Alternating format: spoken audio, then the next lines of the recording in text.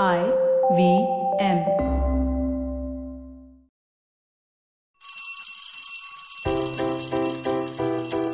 Hello one, hello all. Welcome to the Diary of the Traveling Professor. And I'm Siddharth Deshmukh, the Traveling Professor himself. Well, what do I have in store for you this post-Diwali diary entry of mine? I was thinking that perhaps I will move away from all things advertising because I seem to have done a lot of reviews and analyses of ads and stuff like that. And I was thinking of starting this whole thing off afresh, but then the whole Tanishq thing happened again. And I was like, what? Again? It was like the return of the jewel thief. Sorry for that poor joke, but essentially it is literally Tanishq revisited when Tanishq's second ad, wherein it was asking people to celebrate a crackerless Diwali, again got cracked down by people who were on social media who did not like Tanishq. It's as if Tanishq is on the radar now of people, the Twitterati, the people on the exact opposite end of the spectrum that Tanishq kind of inhabits, and it is going to get shot down for anything that it does marketing-wise. It's interesting, isn't it? We live in an era where ads are being commented on. Ads are being commented on and people are actually reacting to ads. Like, for example, the White Hat Junior ad, apparently you can't talk about that ad without getting censored by White Hat Junior. And so you can't have an opinion, apparently? You can't? Well, I don't know. I certainly don't want to get sued. But on the other hand, White Hat Junior ads are the ones wherein they tell parents to get their little tiny tots to become geniuses or something through coding. Anywho, that ad is weird. But what I have to say, coming back to point, is whether it's Byju's or White Hat Junior or, the Tanishq thing, I think there are certain ads that are catching the fancy of social commentators. I'm one of them, so I know. And these social commentators are there to stay, so brands better be aware of these social commentators.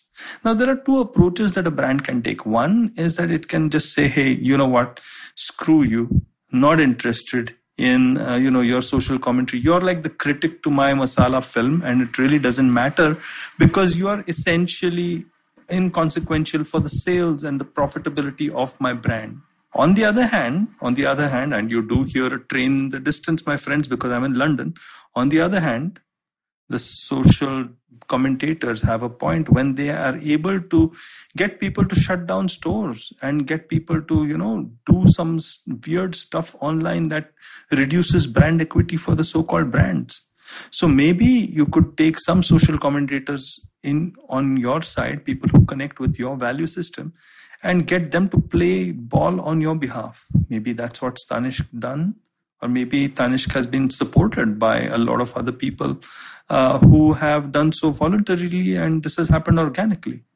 But I just want to say that if I was a brand manager, what I would certainly do is understand what my value system is, understand that I am going to piss a few people off in social media, and I'm going to make sure that I make the right friends in the right places to make sure that that brand's point of view gets the right steam. Now, this is true, especially when you're not product-centered or, feature-centered, but you're kind of purpose-driven advertising, or you're kind of, connecting to a movement or a trend or something like that.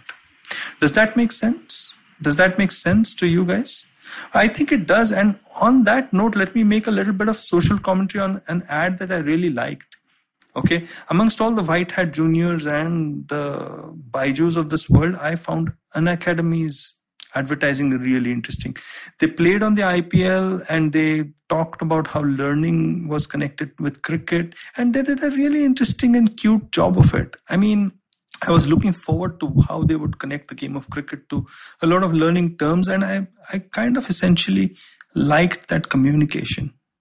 A lot of times, just liking a piece of communication for a social commentator like me who will put it out there on LinkedIn or on social media, and people way more famous than me who putting it out there, will mean that a brand has its share of mavens or whatever you want to call them, or whatever Malcolm Gladwell wants to call them, and they kind of help propagate or make the whole thing a little viral. I'm sure a little awareness is always good.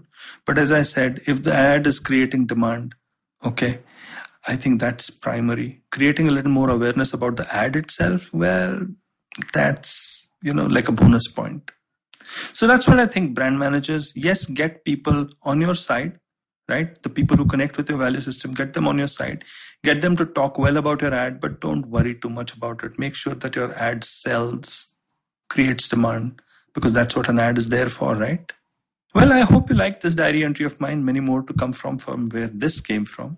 If you like me and my inane but weird insights, well, there's some more that you can connect to and listen to on LinkedIn and Instagram, and many more where this came from. Do go to ivmpodcast.com or download the app, or just go to wherever you listen to your favorite podcasts. See you soon.